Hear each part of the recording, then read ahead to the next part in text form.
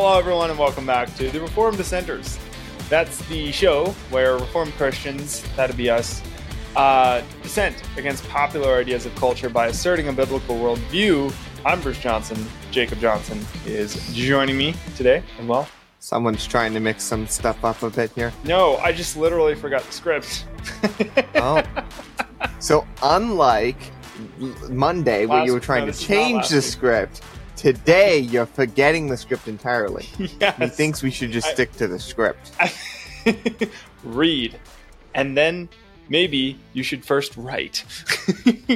Apparently that's necessary. All right, today we're digging into chapters 6 and 7. This is our last week with this book.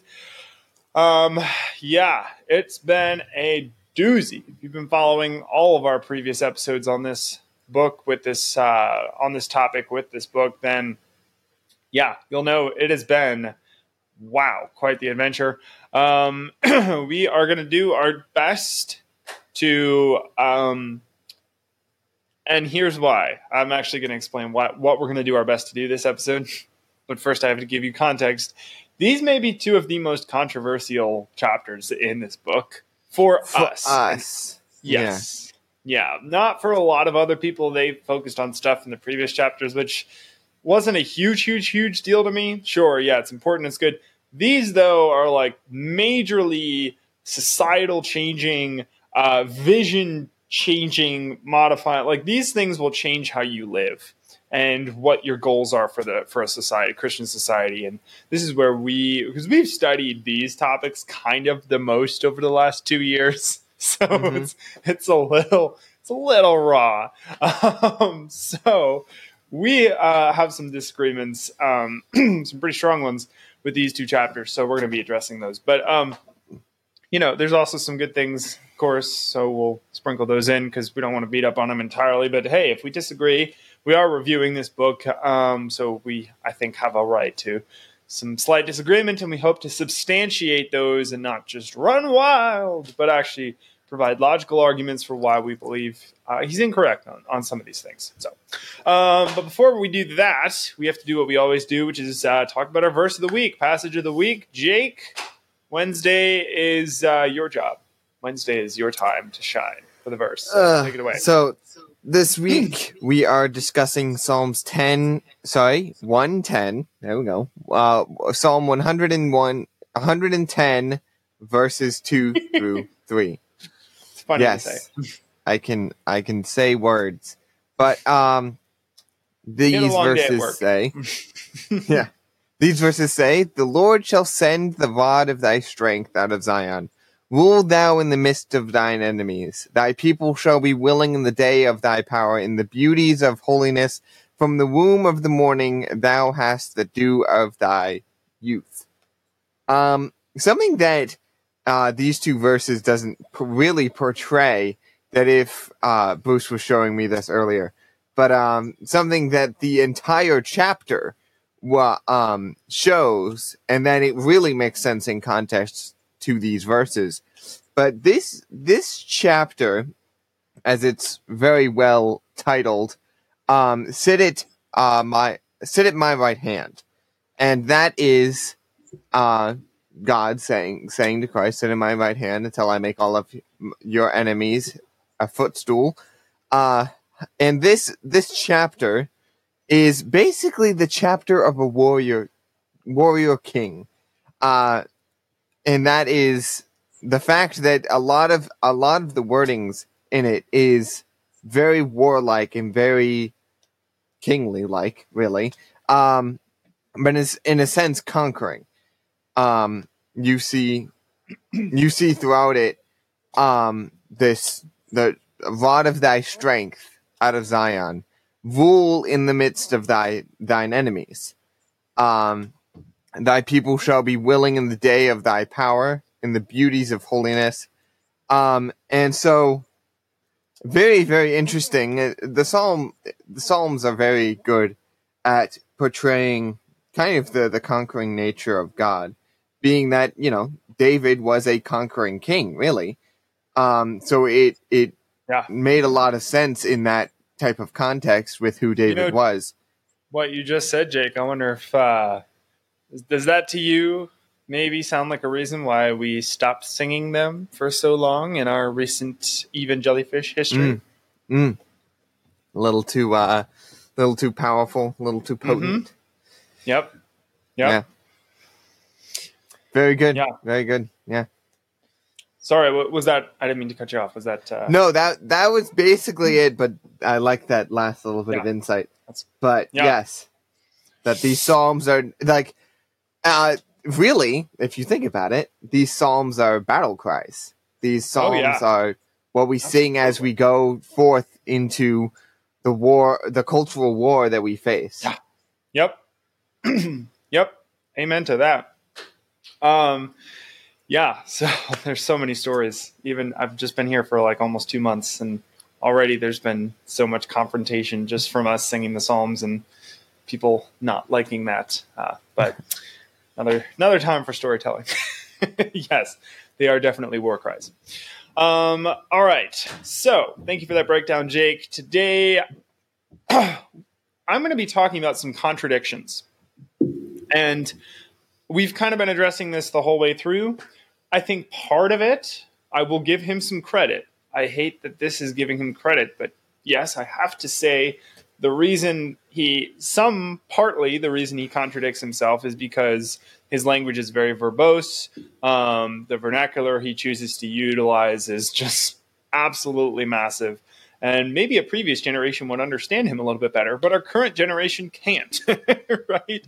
And I think because, part of that is he's so steeped in Reformed tradition and the Reformers, and you got to hand it to him. He's very aligned with the Reformers, right? This whole way through, we've acknowledged that many times.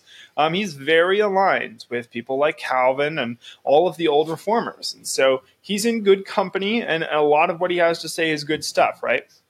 But we also acknowledge that God teaches every generation something new. It's not to say we throw out everything the previous generation learned, but we are growing, we're learning, we're being brought from one degree of glory to another. And so throughout that process, there are things that we know now that weren't known then, right?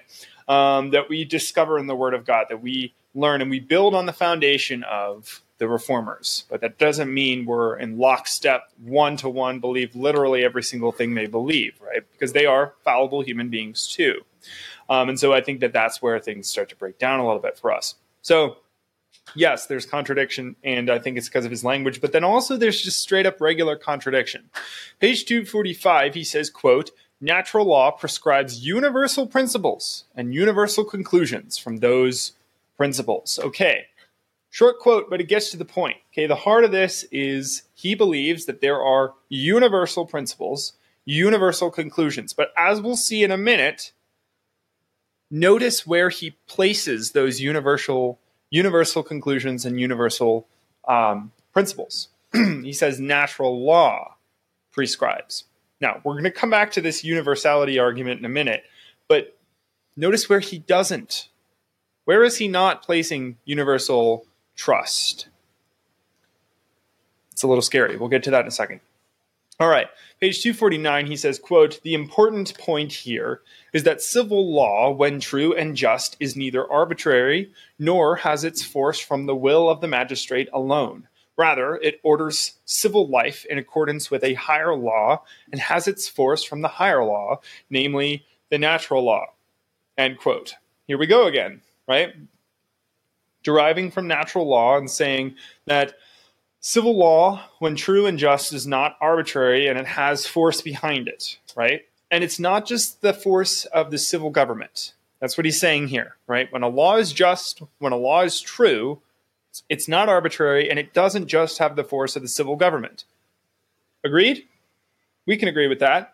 Up to that point, amen. Absolutely, right? Laws that are just and true, we would add a clause and say, and are based on the word of God.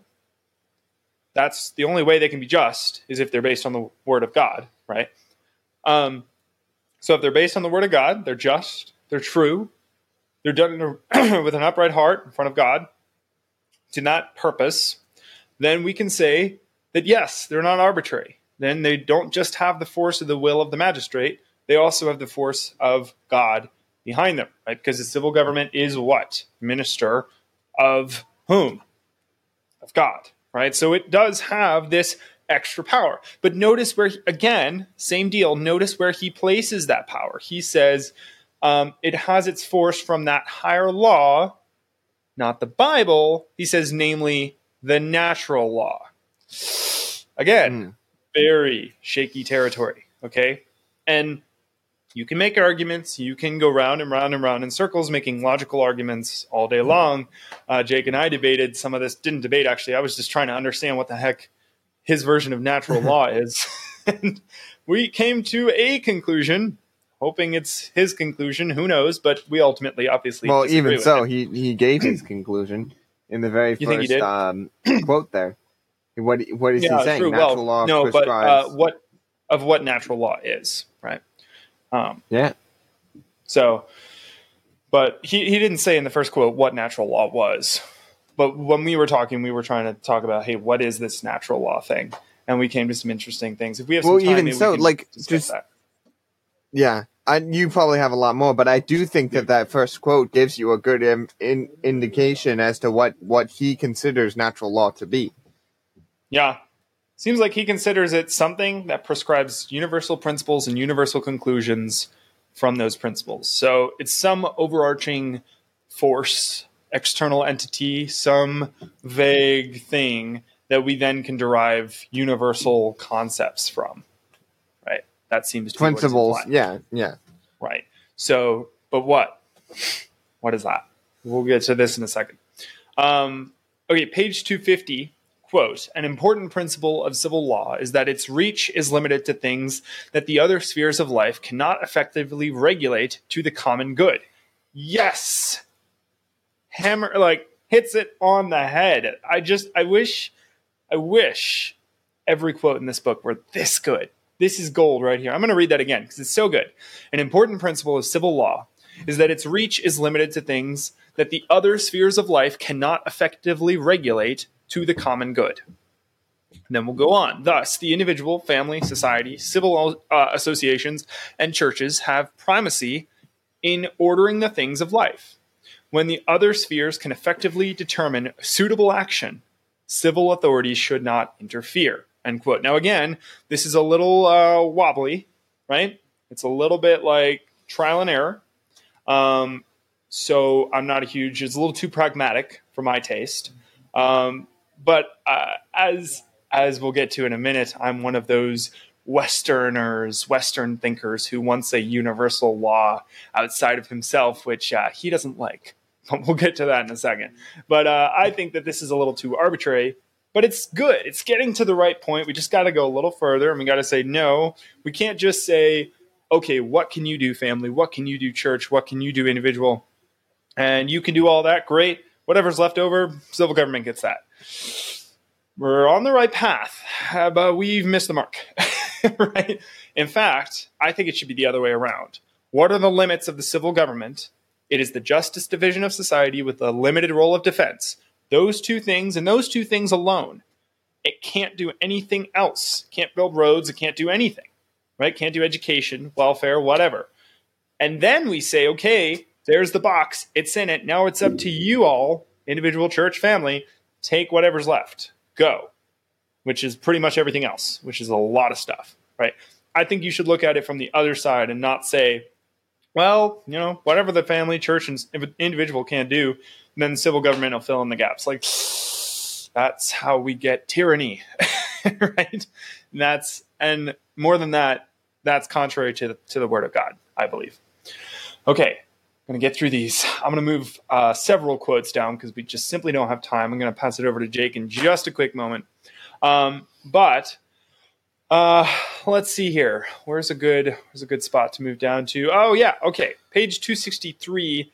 He pulls in a Thomas Aquinas quote. And if you're not familiar who he was a theologian. I think it was like the 1200s, 1300s, something like that. He actually impacted Roman Catholic theology still to this day. So he's a Catholic theologian. But anyways, Aquinas said, quote, general principles of the natural law cannot be applied to all men in the same way on account of the great variety of human affairs, and hence arises the diversity of positive laws among various people, end quote. And he uses this to prove his point, although I would argue it disproves his point. This is actually kind of exactly contrary to his initial statement, which was that natural law prescribes universal principles. Universal, right? And here Aquinas, he's pulling in to support his statement, saying Aquinas says general principles of the natural law cannot be applied to all men in the same way. Right? Anyways, that's a little bit of the opposite of what he's saying. All right, I'm going to wrap up with this because this, I think, gets to the heart of why I disagree with this chapter so strongly. And it's not because of his definition of theonomy later. It's not because of his whole section on theonomy. I think he does a fair job. And he actually says that theonomists are going in the right direction. He wishes there were more of us. He's sad to see that there aren't as many because he thinks that we go in the right direction. I'm like, oh, thank you. Appreciate that. That's really nice. And then, he says this sort of thing. Page 264, quote, supplying a set of laws, in my judgment, only feeds into the tendency of Westerners to retreat to universality, whereby people look for something outside themselves to order themselves concretely. Isn't that what the Bible tells us to do? Mm-hmm. Continuing, a people need the strength, resolve, and spirit to enact their own laws. And they should not, here we go. You ready for this? This blew my mind. They should not seek some universal blueprint they can rubber stamp into law. End quote. Wow. Sorry. I just, that to me was like, no, like there's no way to get around that. That's not right. That's not biblical. If you want to get anything right in this world, if you want to have just laws and a just people, you need a universal standard from the Creator. And oh, look, he gave us one. He gave us an example of an entire society that we can model and write our laws after. And in case you're wondering, that's how we got the freest nation in the history of the world, second only to Israel itself, right? Back in the day. That's how we got America. It was because the Founding Fathers did just that. They went right to the example, right to Israel, right to the book of Deuteronomy, and said, how did they do it? That's how we're going to do it, because that's the example God gave us. So, anyways, so much more.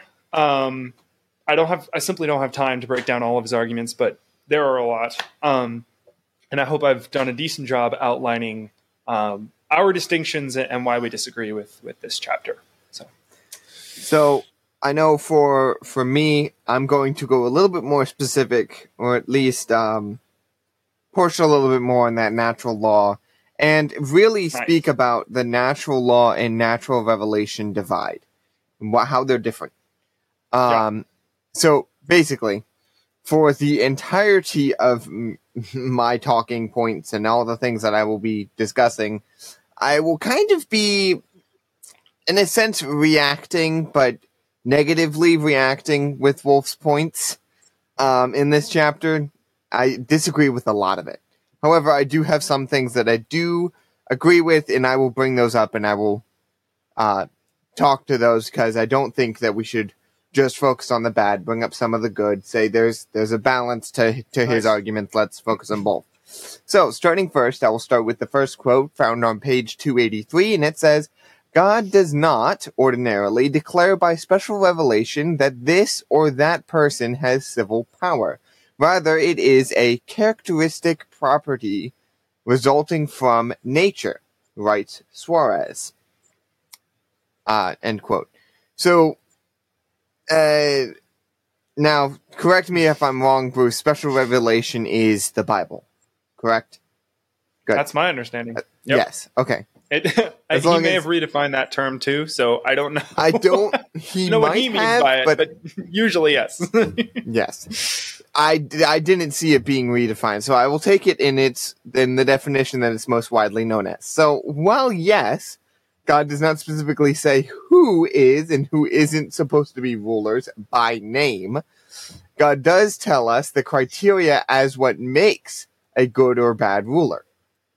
So he states who should be and who shouldn't be a ruler based on certain guidelines and criteria. So in a sense, yes, he does tell us who can and who cannot be a ruler. Also, it isn't just nature for men to choose a good ruler. In fact, by nature, man is totally depraved and will choose wrong rulers. I mean, you look no further than our current day and age in society. Yeah. To continue on, Wolf goes on to quote Suarez further. Suarez states, Suarez is a person that Wolf is mentioning in the chapter. Read the chapter to figure out a little bit more about him, but I don't want to focus on that because I don't have a whole lot of time. Page 283 again, Suarez says, this civil power does not emerge in human nature until men gathered in one perfect community and unite politically. Once constituted, this body is at once, and by force of natural reason, the site of this civil power. The power is correctly understood, then, only as a property entailed by such a mystical body so constituted. So, to try and break this down and kind of summarize it, here, right, is probably one of the quotes I agree with and I like. Wolf basically, and through Suarez, he is basically describing natural revelation, which this is our whole point. This is what we're trying to set up here. Wolf is saying that it is only natural for when men come together, or at least a community comes together, they will set up camp, right? Come together in one place, and they will begin to form a government. They will start putting in rules, regulations. They will start talking about different things from a more civil perspective, trying to make sure there's order, make sure there's rules. So, and this is what I would define as natural revelation. And to give you a brief, and at least my definition of natural revelation as to what I've seen, and I think, yeah. So, basically, God designed in the world, like how an engineer would design an engine, that there is God's order throughout all of the world. For example, the engineer designs the engine to only work with fuel, not water. When water is used in the engine, it breaks, right? You don't fill your car engine with water and expect it to still work. God designed the world to function in one way, and if we break away from that function, things end badly. Things do not work out correctly. A man and a woman who are designed to be the only parties in a marriage, if there is anything other than that, it breaks. Again, we see our culture today. Now, natural revelation normally comes coupled with natural law, as Bruce was describing, in most people's eyes. And we'll explain a little bit about that later on. However, hopefully that gives you a good idea that the creator of this world designed within this world a framework, a blueprint, if you will, that it works this way. And if you start going away from the natural order of things start not working. However, I do have to say that it's not a form of law. And I will get into that. Page 285, Wolf says, the proper motivation to submit arises not from viewing domination as a good in itself, or from a psychological need to feel dominated. These are effeminate motivations. The proper motivation is quite the opposite. Submission is motivated by the rational need for ordered liberty, wherein one finds opportunity to act with his neighbor for his own and his neighbor's good. This is in reference to the civil government. Why should men be taking submission to the civil government? I like this. And it's kind of basic. I think we all kind of know this from reading Romans 13. But our submission to the government as men is one of rational order. We don't do it because we want to have someone over us pushing us down, or that we want to be dominated. But we do it for the good of other people, to have an order, to have a godly order. Very simple, very easy. Moving on to my next quote. Page 2. Briefly, what is that? 10 seconds. Okay. So we do it, I would argue, because God told us to do it. Right, which again reasserts where we get our motivations. That's true. Yes. So we don't do it because we pragmatically look at history and see when men don't do it, things go badly. We do it because Romans 13 tells us to do it right. under a just civil government, right? So that's our motivation. That's why we do it. Yeah. Yeah, that's very, very, very key. And I didn't realize that at first. But in a sense, even this one is kind of pushing that sort of natural law. But again, I'm going back to page 286. Wolf says, civil power, and this, to get out of the quote for a second, this one is where I find the most egregious error. But Wolf says, civil power being original to God, the prince, that is what Wolf describes as the civil government, the prince meditates God's divine civil rule. He is not a steward or a simple administrator, as if he simply promulgates a divinely described civil code. Rather, he makes public judgments in application of God's natural law, effectively creating law, though derivative of natural law, and he has the power to bring about what he commands. Wow. Ow. Imagine. Ow. It's so... Sorry. So, that hurts. Yeah. And now we come back to this discussion of natural law. Natural law, at least given the context Wolf is giving here, the nature... that and this is his basic definition from Bruce's quote that he gave earlier about the universal principles, which I would describe as those principles are what he's claiming is a law. But the definition that Wolf is creating is that nature gives us law, and that law is God-given, therefore it is perfect, and we need to follow it. However, that view has to come from a Christian who doesn't understand or doesn't know that God already has given us a law to follow. Directly stating the law to us. Right. We don't need to be pragmatic and pragmatists. Yeah. We don't need to figure out, will this work? I don't know. Let's try it. Right. Let's study history, see if it works. No, we don't need to. We have the ultimate law book in front of us that tells us exactly what to do. Why would we not use it? Right. Like, what? Yeah. There is no law apart from God's law. Amen. Also, to directly react to the quote Wolf says, and this is to give you the quote again so you understand it. He is not a steward or a simple administrator, as if he simply promulgates a divinely prescribed code. Except that is exactly what the civil government is supposed to do. God has given the law to all of us through special revelation, so the civil powers then enforce that law, punishing those who go against it. Yes, they are literally following God's law.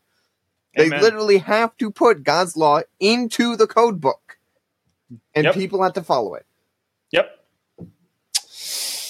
Yes. Well, did you... Sorry, I don't... I do have one last one, and actually... Okay, no, I will end there. I will end there because the next one really doesn't... No, the next one really doesn't fit in with this discussion. However, I do want to briefly, I guess, go back over what we were just saying. Natural law, by definition to these people, to people who believe in natural law. And we're kind of stating this as more of an overarching thing that a lot of people believe. This is not just Wolf. Yeah. It's sad that we think that we have to go to nature to find law when God has given it to us already. Amen. Yeah. Natural revelation is different. And some, even Doug Wilson being one of them, says that we should say natural revelation should be called natural law, and he has his reasons for it, but he still has the same kind of definition. I'm not exactly sure on that. Same definition as natural revelation, which would be that God created a framework into society. He created this world, and therefore this world works by his design. So, things work differently. Like, why do some people have an innate desire to do certain good things? Right? Why are those little things? Well, we would say that it is because we were created in the image of God. We were created by God and in his image. Why would people... Imagine you were given a new car and you'd never seen a car before, never operated it, and you're not exposed to the internet. You have no internet capabilities. You have no one around you who's ever used a car before. You're just dropped in front of you. Could you pragmatically figure out how it works? Sure. Okay. Yeah, okay. Yeah, if you had no other options, you had no other way to operate this car. Okay, well, let's see what this does. Let's turn this thing. Oh, look, this opens up. I wonder what happens if I pull this out and then do the same thing. You could pragmatically destroy it, right? Is what you could do. You might also 50-50 shot, you're going to die. 50-50 shot, you might actually drive the thing. Who knows what might happen? Now, imagine, if you will, a scenario where someone comes out of the bushes, I'm using that on purpose, and gives you a rule book, gives you the instruction manual on how to use the car, right? Yeah. Let's say, for instance, I don't know, maybe this bush was on fire. I don't know. There's no similarity there at all. Gives you this instruction manual. Would you be stupid if you said, nah, I can sort this out on my own. Thanks, though. Appreciate it. And then you go and blow up. Yeah, that's stupid. Sorry. No. Yeah. Natural. Now imagine, to make this even more realistic, sorry, Jake, imagine you were blinded, right? You had this dark fog over your head and you could barely see your hands in front of you, right? And imagine your hands started just moving on their own. That's us with sin clouding us. Now drop that dude in the same scenario who didn't really have a shot before. Now blinded. How's he gonna do now? Yeah. Just so. In a sense, I want to briefly mention why do we have natural revelation? Why do we think natural revelation is right or good? For the same reason, and I think biblically, you can definitely go to the fact of throughout the Bible saying that the rocks and trees proclaim God's handiwork, right? Those verses keenly and specifically say that for some reason, the rocks and the trees are saying something to us. They're proclaiming something to us. They are proclaiming God's handiwork. They were revealing God to us. And those can be seen in the things of God have been made clear to them through the things that are made, right? Yes. Yeah. Yeah, and it reveals to the unbeliever that God exists. Even if they've never heard of God, never seen his word, they know God exists. They know. And that's why they are left blame. That's why they are, without excuse. There we go. That's the word I was looking for. So that as well. So I think there are other things that could be talked about. I understand we need to stop, but there are other things. A lot of people are discussing about natural revelation. So I don't want to say that is it for certain. Comprehensive. Yeah. Yeah. Yep. So, however, I do think that that's the most important, and that's where we should focus on. However, there is more, and it's still being Yes, discussed. It's a vast so we don't discussion. know everything. Yeah, exactly. Well, hopefully this gave you insights into this book. Let us know. Leave a comment below, like this video, share it around. And we'd love to hear from you on whether you agree, disagree, some verses you want to bring up, some other quotes, what have you. But this has been our review of Christian Nationalism, Case for Christian Nationalism by Stephen Wolfe. Starting a brand new book next week, and stay tuned for that. The calendar will be out shortly.